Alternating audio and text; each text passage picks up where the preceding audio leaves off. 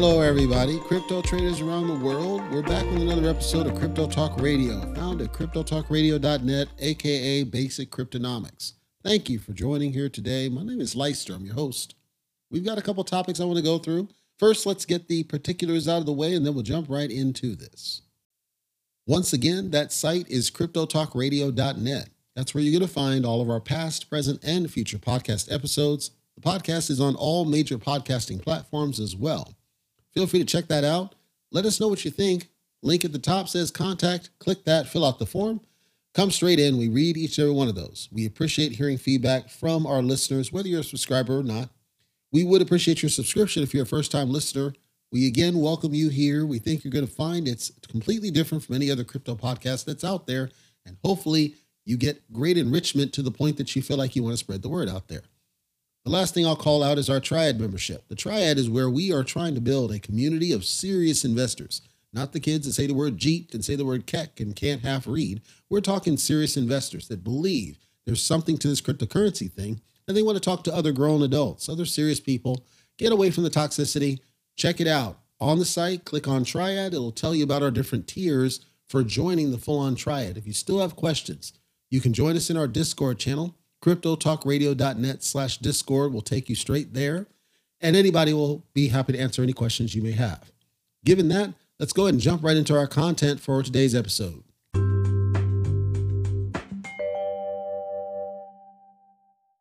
Good morning and happy weekend, ladies and gentlemen, crypto traders worldwide. I have a few, and I stress a few, targeted topics to discuss this weekend, but before I get into my pitch for today, I want to share a story about crypto in general, because I think it's important that you understand my motivation for why I cover cryptocurrency, why I invest in cryptocurrency, why I believe in cryptocurrency, and why I want to succeed in spite of the United States government and their antics in the current administration. I had a challenging, very challenging period when I was working for other people, and this has continued for years. It was not a new development. And I saw a pattern, or as Tim Bradley likes to say on the boxing side, a pattern of behavior coming from various employers that seemed to get progressively worse. But as I reflected, I realized that from the moment I first stepped into the workplace when I turned 18 years old, fresh out of high school, which was not by design, it was basically forced to do it. And I think back to the bosses that I've had from then all the way up, there was a consistent pattern to what happened, which was I get in and I've got energy and I've got drive and I've got passion, and I know that there's nothing I can't do. Now, mind you, at the time, early, I'm 18. So you believe you're unstoppable. And I'm doing the work and it's easy work, but then I'm being hindered by other people's incompetence. People are getting in my way, or they're lying to customers, or they're doing something that then impacts me and makes me look bad. So I'm increasingly seeing this groove where my leader does not seem to understand that the issues that are happening are not because of anything I am or am not doing. It's because they are incompetent, and then it affects me, and then they blame me when really it's something that they did or didn't do. The very first boss that I ever had was basically, we had a structure in ours where we would do these conferences, and then they would collect up applications, paper applications from people who were interested in the product. And then my job was to data enter these into the core application and get them set up, and then we would bill them on the credit card. Well, the problem is that we were dependent on a database that depended on the local government agency, quote unquote, to provide the source information. The way they built the web tool, it would not allow me to enter a new application if we didn't have that database. So frequently we would go out and do these presentations in cities and states where we hadn't even talked to the government agency. So there was a lot stacked up that could not be entered because I'm waiting on the database. My leader is questioning why is work backed up. We're getting people complaining, and I'm telling her I cannot, because the tool was built to stop me from doing it if we don't have the database. Okay, well then call the applicant and tell them that. Why aren't you guys telling them the truth about the fact that it's not available yet and not collecting application until you're ready? That was the back and forth, and it never really transpired in anything. So then I go to call center work, and I did call center for 8 years. In the first call center job I ever had, which was working for high-speed internet before it was a thing. This is before what we know now and we take for granted. It was a new thing. It was exciting. It's cutting edge. It's innovative. It's frontline. We're now in this higher speed level of internet. And I work customer service to help people get installed and troubleshoot and that kind of thing. And I'm not going to bore you with the story on this one, but suffice it to say that I did what I was told to do according to the employee handbook, but because of the way the office manager treated people, it was treated as me stepping outside of the bounds, even though it was part of the job. So then that one doesn't work. The other one that I worked, which was after this, was for the telephone company, ironically, still doing high-speed internet, and I'm a top salesperson. I'm successful at what I'm doing.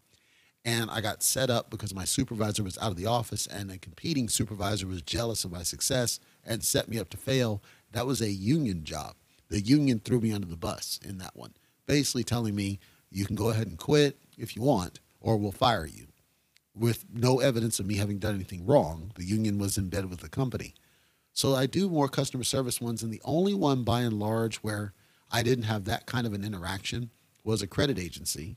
And in the credit agency, again, it was a competing supervisor who was jealous of my success, who cuts me off at the knees. Now, that didn't affect me as far as leaving the company, but it turned me off to the company not treating me right, and they weren't going to pay me any more money anyway. So I chose to leave and then go to a loan company.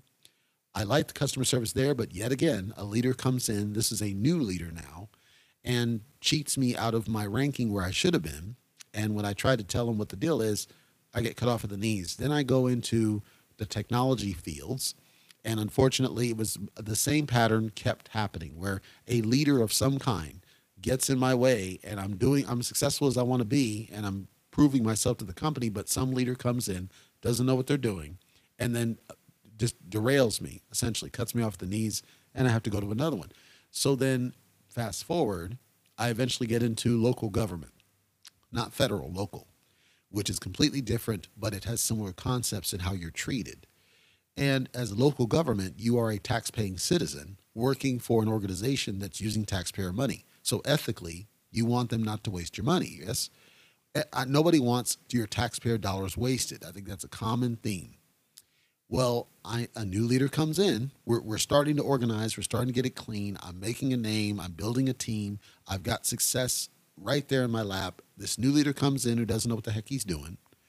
And he starts making changes that are costing more money. Now it's burning my taxpayer dollars. And I ethically did not agree with this. And I left that organization as well. Now on the other side, I go to another company on my own choice. I wasn't fired. And I go on this other one. It was promised the world. You're going to be able to come in. We like your skills. We want you to help us make this work. I come in. For 4 months, I'm doing nothing but sitting in meetings, hearing them groupthink about doing stuff wrong, and they're not listening to me.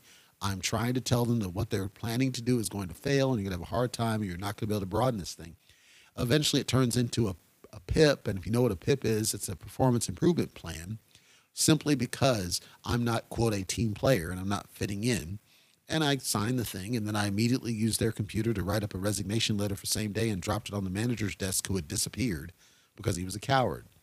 So when all this happens, I'm realizing, okay, every time it's leadership, every time the leaders just don't understand. They don't want individual successes. They don't want individuals to be successful, and they don't want to use individual contributions to value their companies, which is boggling to me. So I started my own business. That's not the podcast. It's a different business that's still active. And I go into consulting on a technology basis. Now I've got some control, but I'm still tethered by leaders at these companies who don't understand. You know, if you needed a plumber at your home, you're not going to tell your plumber, all right, Mr. Plumber, we need you to go to this HR unconscious bias training. No. The plumber, you call the plumber and say, I got a leak in my house. I need you to give me a quote. The plumber's going to give a quote. You choose to pay it or not, and then you hire them. You might do a background check on them, but you're not going to drug screen them. You're not going to tell them to go to HR trainings. You're not going to tell them what time they have to show up. That's not the way it works. The contractor is in charge. That's why they're a contractor. And you, as a customer, choose to shop them around.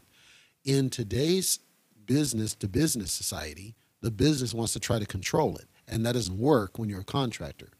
That's what then compelled me to start looking at crypto, because I realized that, number one, I could not work for any other company until they were willing to agree to the way I need to do it, which is I'm an individual contributor. I have individual skills and talents that I will not allow you to compromise. You will not disrespect me, and you will let me succeed. And until I find a company that's willing to do it that way, I'm not willing to work for anybody else. Second, if I'm going to do contracting, which I don't mind doing, but it's the same thing. You don't run my price. You don't run my schedule. You don't tell me how to do my job. You come to me, I'll give you a quote and you agree to pay it, and I'm not doing your stuff. So now this is so much of a paradigm shift, right? Because so many companies are against what I'm describing. They don't want to allow individual empowerment. Enter cryptocurrency. I think I mentioned on an earlier episode, I was right at the center of Bitcoin. In 2011, 2012, I had enough money where I could have invested in Bitcoin and have been a billionaire by now if I had done it. The reason I didn't do it is that at the time, it was still pretty much the Silk Road-ish method of handling. We didn't have the exchanges at an open and receptive level as we do today. It was still somewhat challenging to do it, and I was nervous of the risk if I were to get into something that was then treated by the U.S. government as illicit. However, there's always been that interest in the independence that it gives. And as I've gotten through the journey of learning about crypto and watching it evolve now that I'm back in it, I realize that the independence of it is the appeal. It's the drive that you can create your own future and vision around it. Even if you're in a country that normally does not have wealth or generate wealth, you have the opportunity, assuming they haven't banned it like some have, to generate your own independent wealth, but also not play by other people's rules. It's not necessarily that I'm against rules, but I want to make sure that any rules that I am subject to do not limit my ability to be independently successful and independently wealthy. And cryptocurrency and the podcast that covers cryptocurrency allows me to achieve both aims. It allows me to talk to you guys and tell you what I believe are cryptos that are worth your time, whether that's to avoid them or to potentially consider them, and to advocate for doing your own research, as well as use my audit background to try to evaluate tokens best I can. I'm not going to always get it right because there's a lot that they don't communicate well. As we do the migrations of different tokens and we change the tokenomics, I'm happy to do the assessment for my own investment as well. So now as I'm being independently benefited from it, I am sharing that knowledge to anybody who listens to the podcast, hoping that you will benefit on it as well, because I want you to have the same opportunity. Whether it fully transpires is really up to your individual situation, but I want to at least give that information to where you can try to generate your own independence. The independence is what I was lacking. I'm not a rebel in the workplace by any means. I'm one of the hardest workers in any building, but at the same time, I will never allow somebody up above me who doesn't understand the work that I do to dictate to me. I don't work with dictators. If there was a company that came along later that said, look, Leister, name your price. We want you. We like your skills. We like your style. We like your independence. We like your strength. We like your communication. We love your podcast. Name your price. We want you. And if you have a price that's higher than what we have, we don't care. We're going to figure out how to find that money because that's how much we want you. And they want me to come in there and do for them what I'm doing for you guys, which is to inform, educate, improve, and ideally spread the word about how great X is, whatever the X is. I would love to do it. I would love to work for a company one day that treats me as an asset as opposed to as a number. There's a difference. Until that happens, and unless it doesn't happen, I am going to continue doing what I'm doing on the crypto side and go all in. And when I say all in, that doesn't mean I'm YOLOing in money into any one project. I'm building the portfolio, I find new projects, and I put a little bit of money into a lot and spread it out because collectively, I know that it'll make me independently wealthy at some point in the future, and I'm patient to wait for it. In the meantime, I'm holding fast to my guns and my standards by not allowing them to ruin it again. When there are good things happening, I'm going to make it clear up front. And I just did this recently when I was talking to a company. I'm clear up front. I am who I am. I am not going to change who I am for you or anybody else. I'm not going to tone down what I do. I'm not going to tiptoe around anything. I am about the work. You tell me what I need to do as far as the work, and you give me a deadline. Don't tell me how to do it, and don't get in my way. If leadership changes and we break what is a good thing and you see I'm successful and now you try to cut me off, I'll walk. And if you don't believe I'll walk, trust me, I have no problem resigning same day because we are an at-will employment country and I will take full advantage of it. And I don't care what you think about it. And I don't care what you think about my resume. Let me prove to you that I'm worth it. And if nobody's willing to bite on those terms, I'll keep going on the crypto path until I'm independently wealthy and not worry about it. Because here's the thing. At some point in the future, I've got minimum 5 projects that I'm pretty darn sure are going to hit me 6 figures in minimum 2022, if not 2023. So the moment it hits 6 figures minimum across that many different projects, I'll never need to work again because of my cost of living today. I'll never need to work again, but I'm just sitting on them. I don't need to worry about them. I don't need to cash them out. It's money that's not urgent money, and I've got other ways for bills to get paid that have covered it. And then I don't mind continuing to work for a company that's willing to take care of me, even if I were wealthy, because I like doing the work. It distracts me. It keeps me busy. That said, if it turned out that I created a true success story where I hit millionaire status, at that point, I'd probably go full in on the podcast and then retire early and then do more to try to help more of you get to that level like I am without the influencer bias that happens with people on YouTube. So I wanted to give you a sense of my vision and what brought me here. It is a general frustration with the way, and this is predominantly the United States, because we don't have this nonsense in other countries like we do here, where the employer can basically abuse you. Things like on-call rotation, where they can abuse you for 24 hours, wake you up at 2 a.m., and don't pay you any extra for it because you're considered, quote, exempt. Things where your boss can come in there and just completely disrespect you, and you can't do anything about it because they didn't break a law, but they can completely disrespect you. Salaries going down, they're not going up. Cost of living is going up, it's not going down. Inflation's at an all-time high. And the employers are removing things like pension plans, which are still available international, but not out here. If you're listening from international, that might shock you to hear this, but it's true. Pensions have largely gone the way of the dodo in the United States, except for certain large companies that nobody really wants to work for. The unions that are left are embedded with the employer. By and large, there are a few that are still actively for the employee, but most of those roles are the lower paid roles. They're not the higher paid roles. You're not going to have a 6-figure salary protected by a union where you're not going to have that kind of abuse. Like for a developer and the on-call rotations, it doesn't exist anymore. Those are gone. The pensions are gone. 401k matching is a waste because ultimately the 401k loses value as inflation goes up. So all of these things are designed to depress and keep down the opportunity to have generational wealth.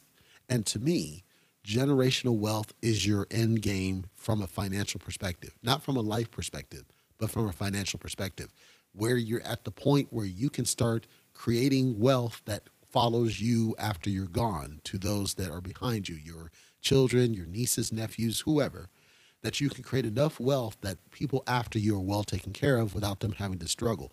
Generational wealth, to me, is where we all should strive to get to.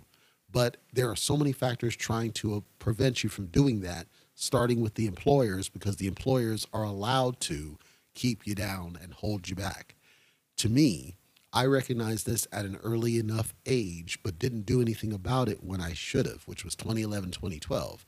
That's when I should have just gone ahead and pulled the trigger and taken that high level of risk, because if I had done so, it would have been a totally different scope for me. So now that I'm playing catch up, I'm still in a good spot, but now I'm having to rethink my terms and conditions so that I can do this podcast, share the information, and learn along with you. And as I learn, settle on projects that I believe are going to make me independently wealthy at some point, true independent wealth, to the point that I won't ever have to work again. That's what I'm targeting. And along the way, I realize, okay, I'm not built for the way current employers act and behave, and I'm not going to do it. If feel that same way and you're getting to that point where you're tired of working for somebody else, or you just felt unappreciated in the workplace, you're not alone, is what I'm saying.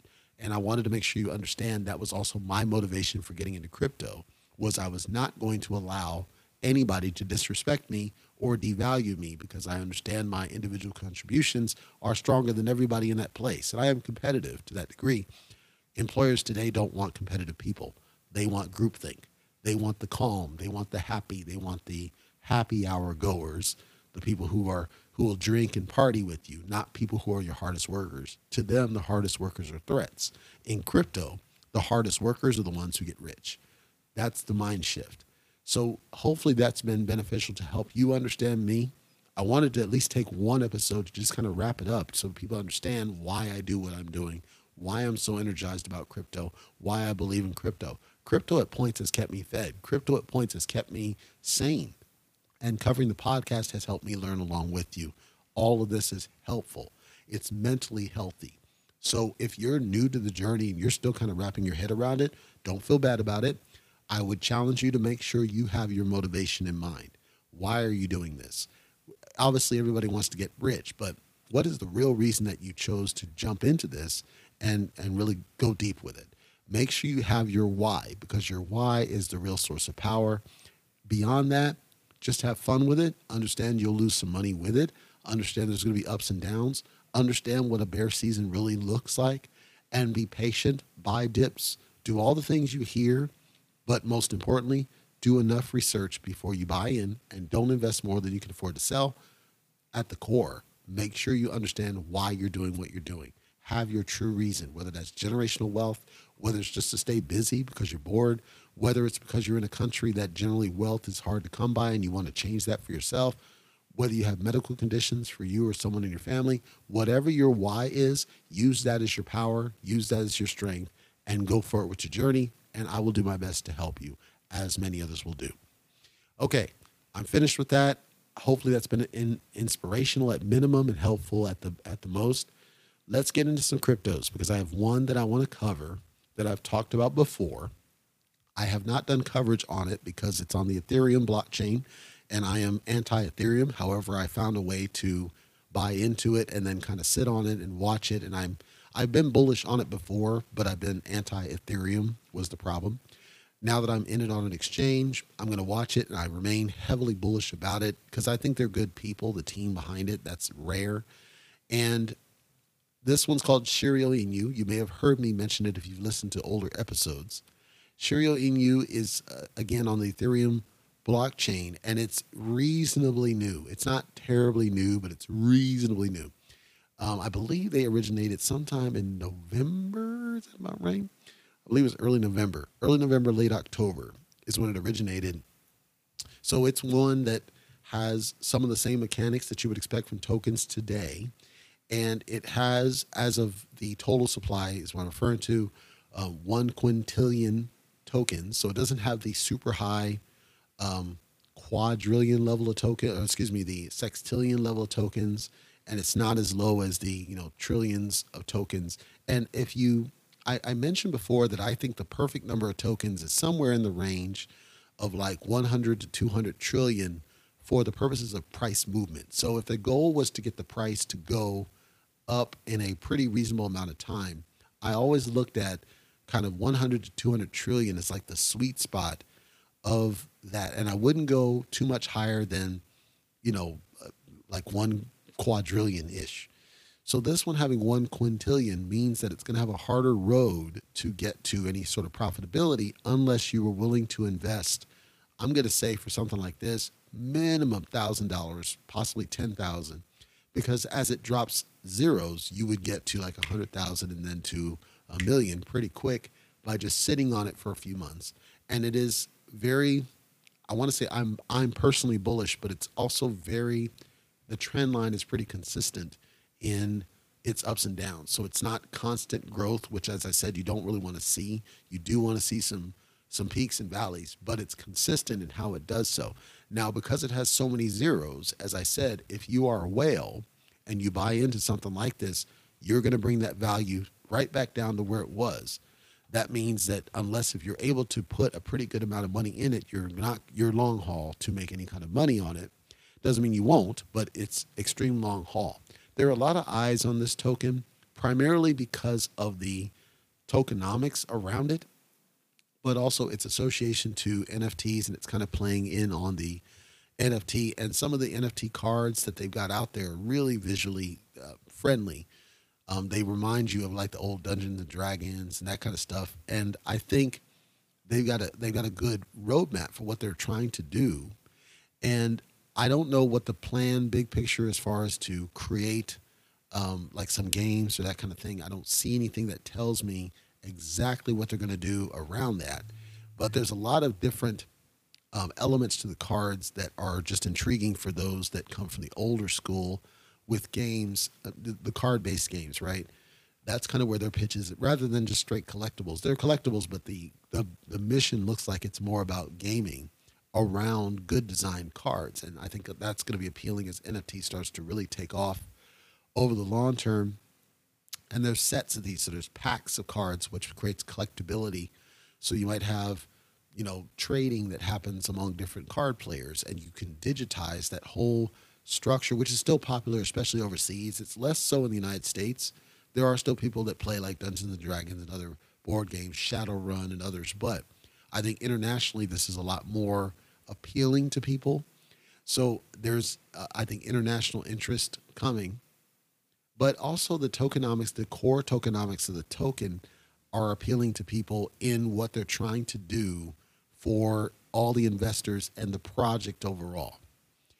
Anybody that's heard me cover Koromaro, I covered that on a previous episode, and I criticize Koromaro for their distribution of rewards because I think it should be fair for who all receives what reward.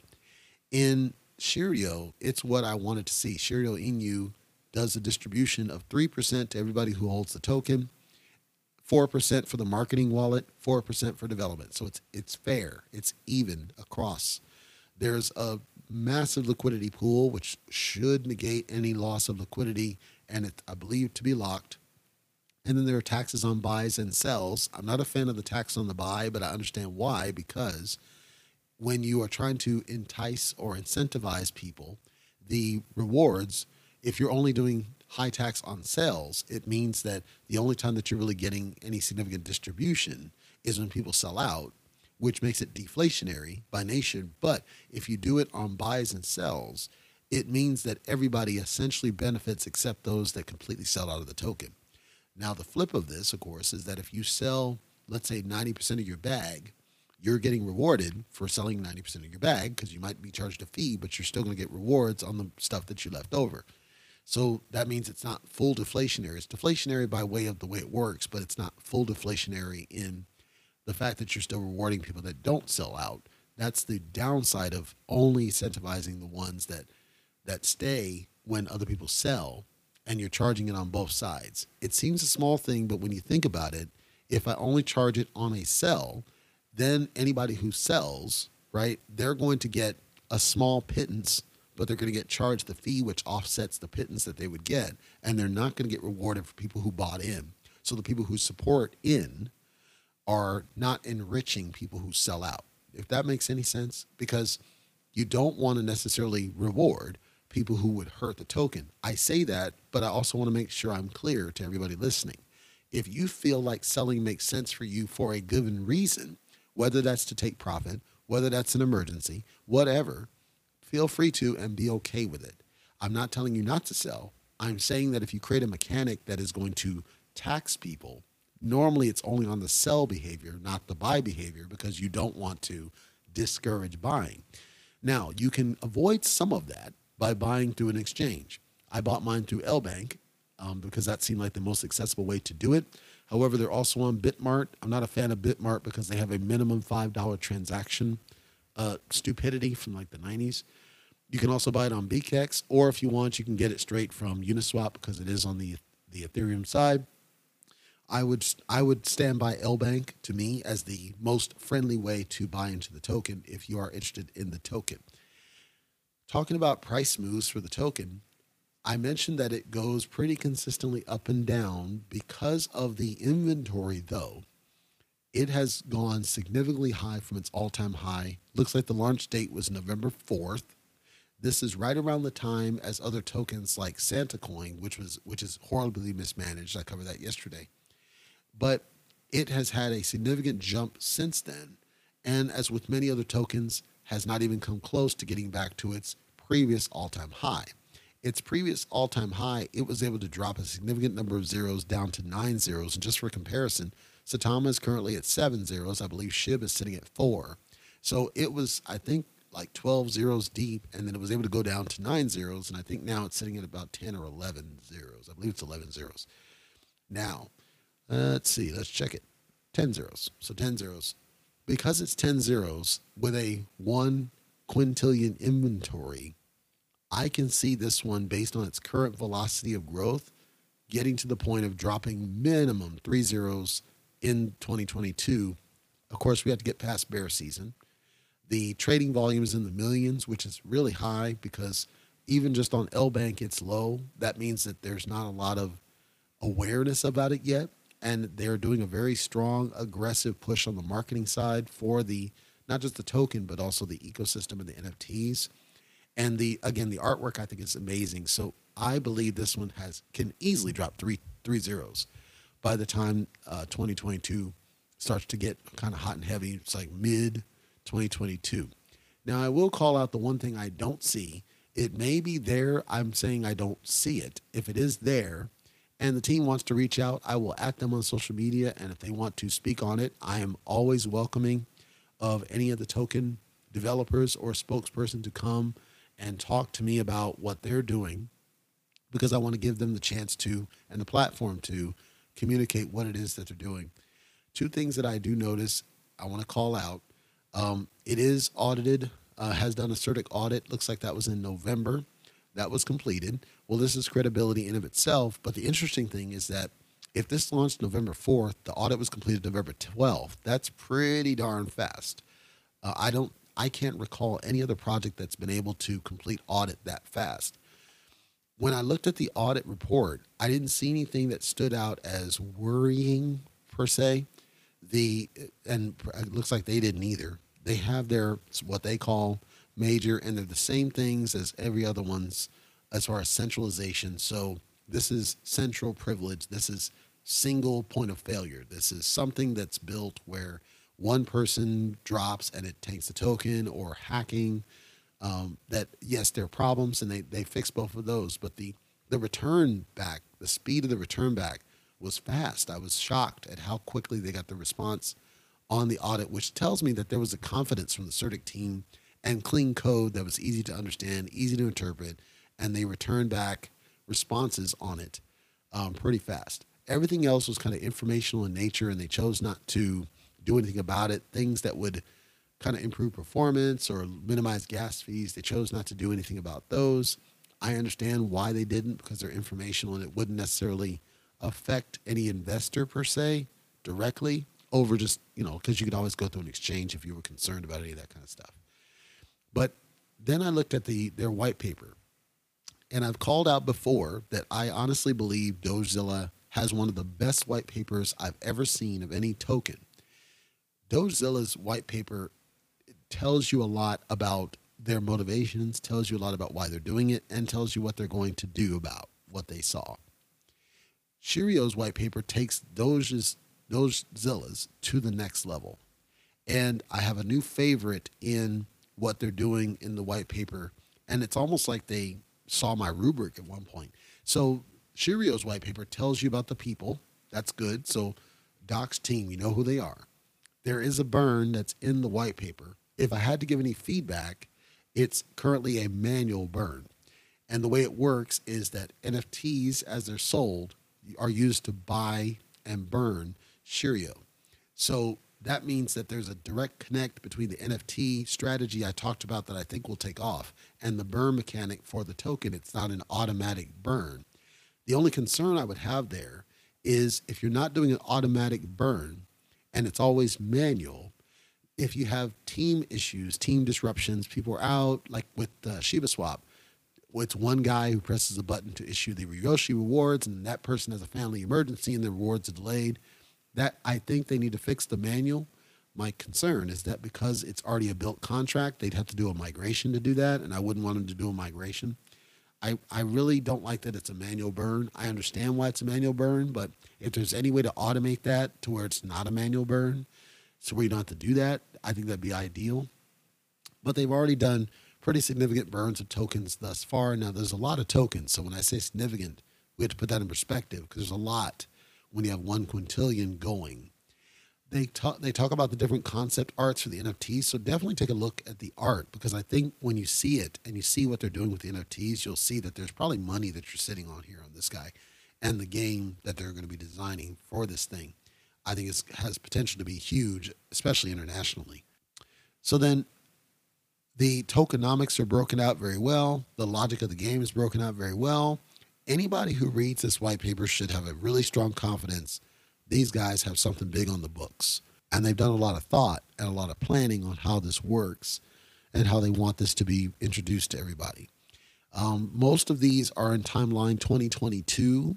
So if you were to invest now, you might be, and I'm stressing might be, on the verge of the next Satama, in the sense that if you invest now and you're able to get into the billions or even ideally trillions of tokens now, so say you invest $10 or something and let it sit there, because I think $10 right now would get you shortly over 100 billion or so. Or if you chose to do high, as long as it's like throwaway money, I wouldn't go full in until they had a chance to start doing some things, because we have to see actual tangible outcomes. That it's CERTIC reviewed is good, certainly. And what I see, it's solid. What I'm saying is I would never, like with Santa, there was a dude that invested $50,000 when they had nothing to show for it. Like, it doesn't make any sense to throw that much money unless it's really throwaway money. And if you got 50,000 throwaway money, why are you investing in something like Santa coin instead of Bitcoin? So that's Shiryo Inu. I am bullish on it and have been bullish on it since its launch. I thought it was a well-designed project with a pretty darn good team and pretty solid community. Again, that's on the Ethereum chain, so you either go through Uniswap to do it, or you can buy it from Bitmart or BKEX or LBank if you want to buy it. But I would suggest you take a look at it, especially on CoinMarketCap. Get familiar with it. Go to their website. Get familiar with what they're doing. Go to their different portals for community and just be aware of their messaging and make sure you're kosher with it. And if it makes sense, buy in.